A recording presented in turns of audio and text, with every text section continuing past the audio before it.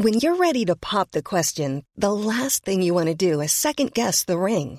At BlueNile.com, you can design a one-of-a-kind ring with the ease and convenience of shopping online. Choose your diamond and setting. When you find the one, you'll get it delivered right to your door. Go to BlueNile.com and use promo code LISTEN to get $50 off your purchase of $500 or more. That's code LISTEN at BlueNile.com for $50 off your purchase. BlueNile.com, code LISTEN.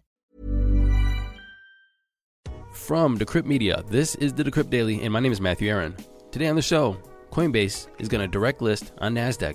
NYU professor says men should start having more sex and stop staring at their Bitcoin prices. And we welcome the CEO of IDEX, Alex Wern, on the show to talk about their move to Binance chain and other chains. Coming up today on the Decrypt Daily. Good morning, everyone. Welcome to the show. Today is Tuesday, February 2nd, 2021. Damn, I'm in a good mood today. Woke up, hit the gym, shoveled my snow, took out the trash, made some breakfast, and now I'm podcasting. Can't get any better than that. When you wake up, you feel productive, you are productive, and you get green across the board. Let's take a look at those crypto prices. Here comes the money. Here we go. Money talk. And I'm recording this at 10:30 Eastern Standard Time. Bitcoin is sitting at $35,050.88, up 4.72% from yesterday. Ethereum, $1,434, up 9.5%. Litecoin, $142.80, up 11%. Chainlink, $22.92, up 4.9%. And XRP, 38.3 cents, down 12.5%. Total market cap for all of cryptocurrency, we're sitting at $1.039 trillion, up 4.2% from yesterday. With the BTC dominance of 62.2 cents, we are definitely seeing some alts skyrocket. The only red in the top 20 are Doge and XRP. That should tell you something. Now, getting into our main conversation today, I'm talking to Alex Wern, the CEO of IDEX, and we're going to talk about their migration to different chains and their expansion of their DEX. Here's Alex. Hey, doing well, thanks. Appreciate you having me on. I almost stumbled. I was going to say welcome back to the show, but yeah, it's welcome back to the show.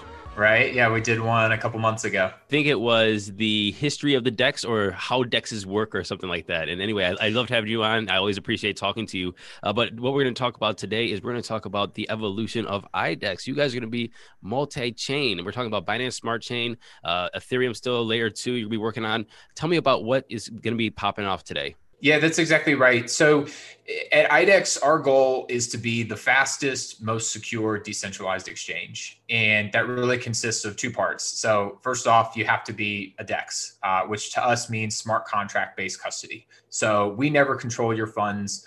No matter what happens, the end user is always in control of their own assets. The second piece for us is that the exchange should perform like a centralized exchange.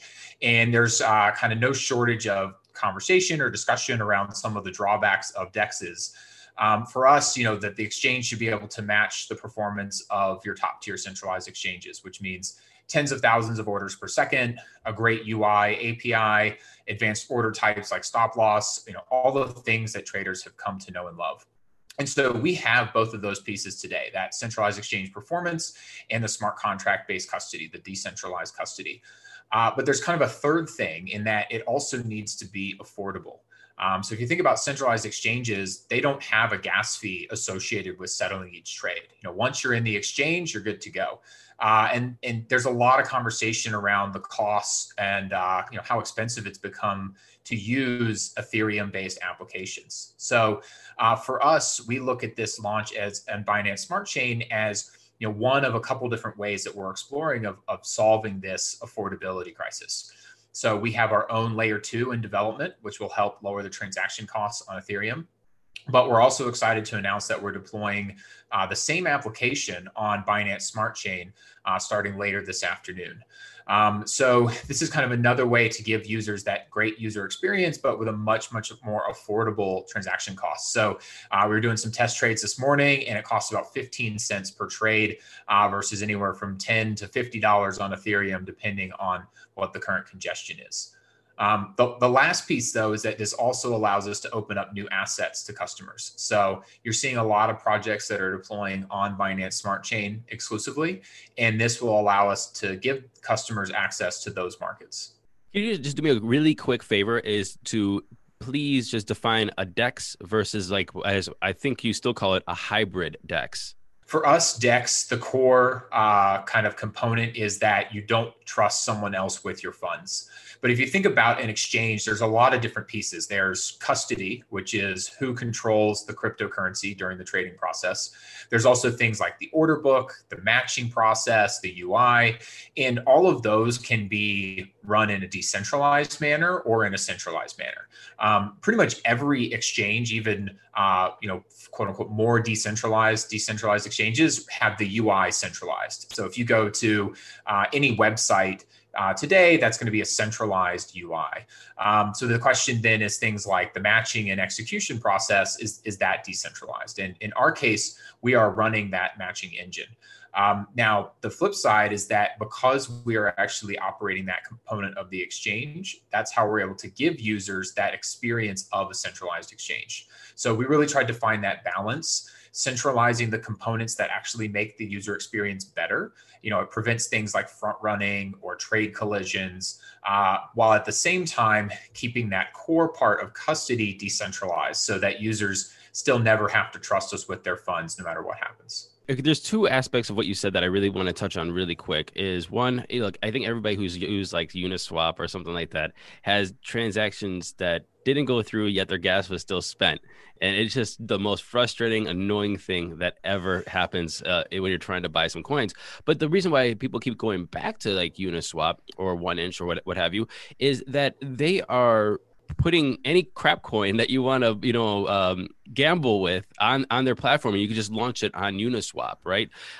First, my first question is, when you're talking about lower fees and you're talking about a DEX, are you going to stop all of those problems that you might have on Uniswap where transactions don't go through, but you're still paying a crap ton of money trying to get your shit coin? And the other one is how much flexibility is anybody going to have to launch their token on your DEX and just go for it? Yeah. So first question, the fact that we have the matching engine that we're operating eliminates all those issues that you alluded to in terms of the UX problems. So there are no trade failures. There's not that situation where you think you got a certain price and it actually didn't go through.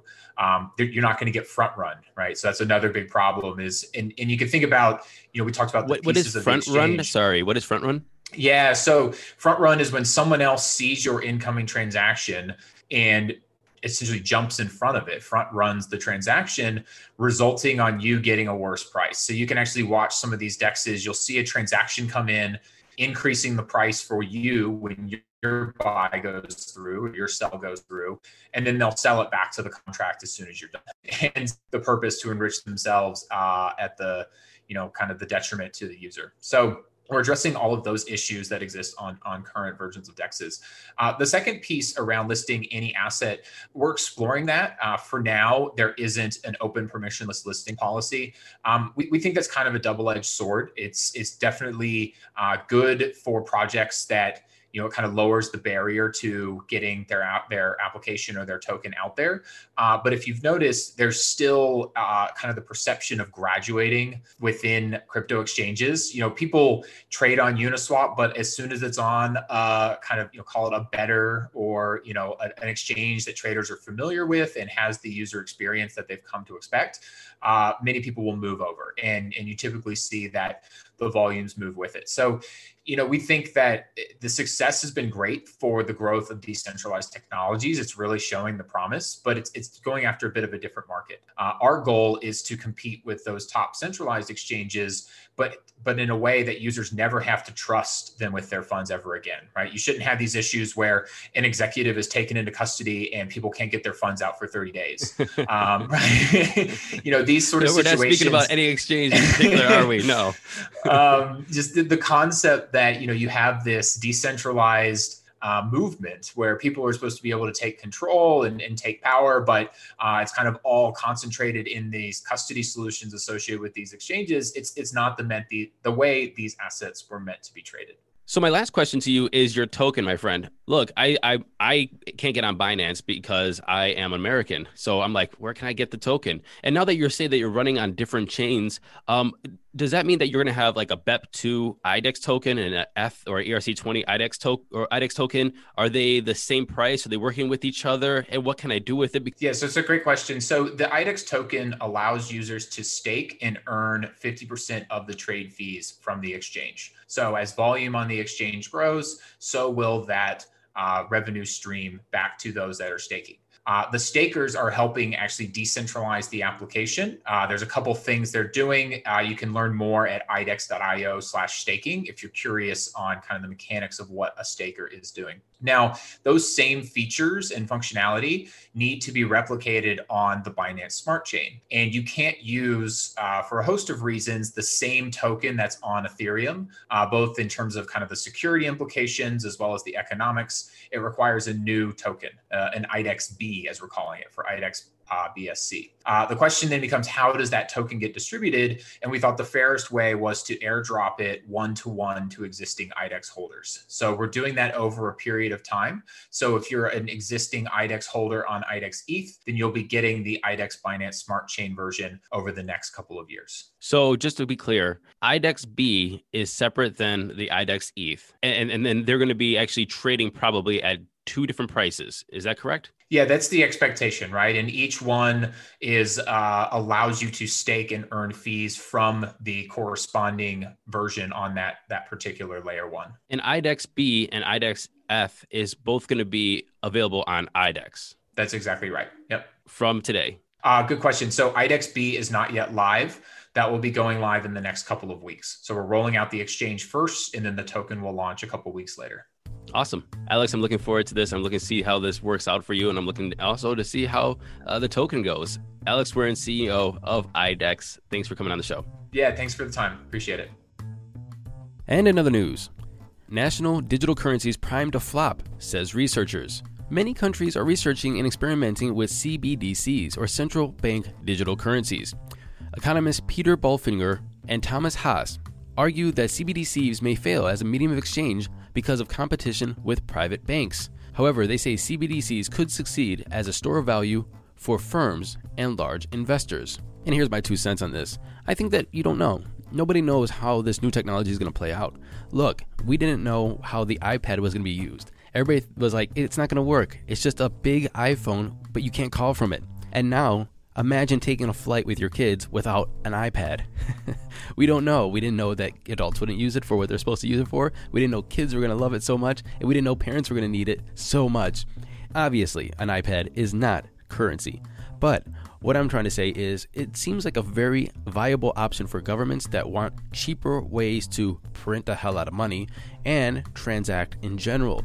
Also, it's going to be a great store of value, but is it going to be really competitive to other stores of value, gold, silver, other commodities, or Bitcoin or other digital currencies?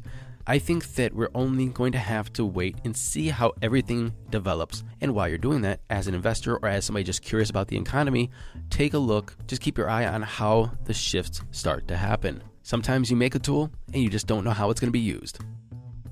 After months of speculation, San Francisco-based crypto exchange Coinbase recently announced its plans to go public via direct listing. The blog reports that the company will list its shares on NASDAQ. Coinbase quietly filed with the SEC back in December, and direct listing was officially announced last week. It was originally thought they were going to go IPO, but unlike an IPO, direct listing doesn't involve creating new shares. Coinbase has also launched a secondary market for its private shares with NASDAQ's private market service, which already has implied that the valuation for Coinbase was going to be around $50 billion.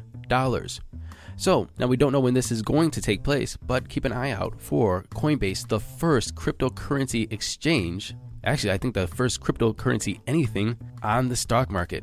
And this just adds to the bullish news. Our unofficial homie, Michael Saylor, the CEO of MicroStrategy, has just bought $10 million more of Bitcoin. How much is $10 million of Bitcoin? That's 295 Bitcoins at an average price of $33,808, which now they hodl 71,079 Bitcoins, which they acquired for $1.145 billion at an average price of $16,000 $1,109 per Bitcoin. Yowzers. Again, that is very bullish news. But what is even more bullish news is that Michael Saylor starts tomorrow his courses for corporations to get into Bitcoin. You can register as a corporation or as a company and learn how to leverage your holdings, your cash holdings, into cryptocurrencies or Bitcoin. And he's doing this with apparently thousands of companies over the course of this month. All of this information is going to be free and accessible to anybody that wants it. Again, do you get any more bullish than this? Scott Galloway is a professor of marketing at NYU Stern. He recently spoke about the Reddit-induced spike in the price of GameStop and AMC on MSNBC and name-checked Bitcoin. He said, and quote, "The biggest loss of capital here will be the loss of human capital of young men who are sitting around staring at their phones and watching the price of Bitcoin and the price of AMC."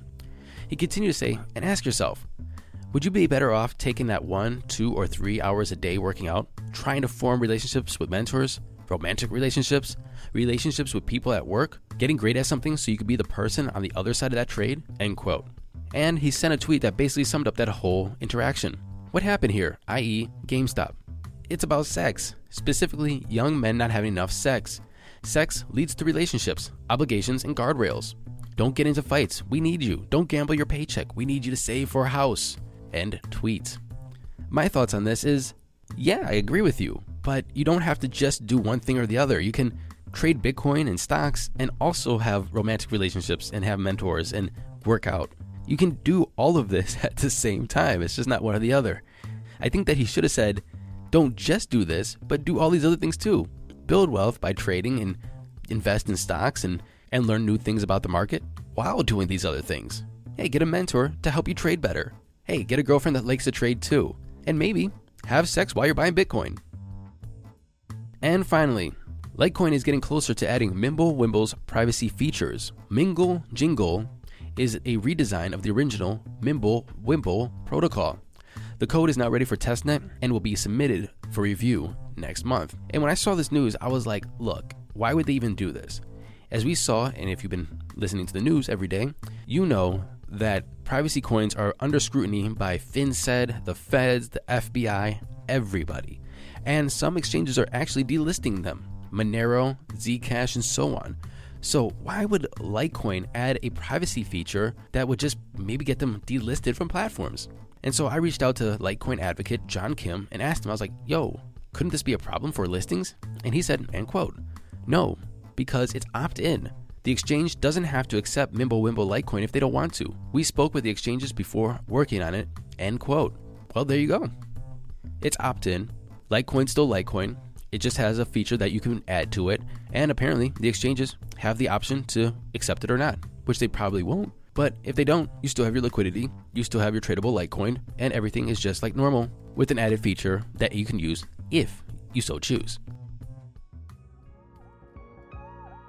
Thank you for listening to this episode of the Decrypt Daily. My name is Matthew Aaron Deemer. My last name's Deemer, D-I-E-M-E-R. I never say my last name, but I said it today. It's one of those little things that you probably won't know unless you just listen to the episodes every day. And if you like these episodes and you like my last name, go to Apple Podcasts, like, subscribe, share, and please leave a comment. It helps us stay visible and it gives people confidence to click on this show to know that they're going to get the best news in the crypto space. I'll see you tomorrow. Happy hodling, everyone.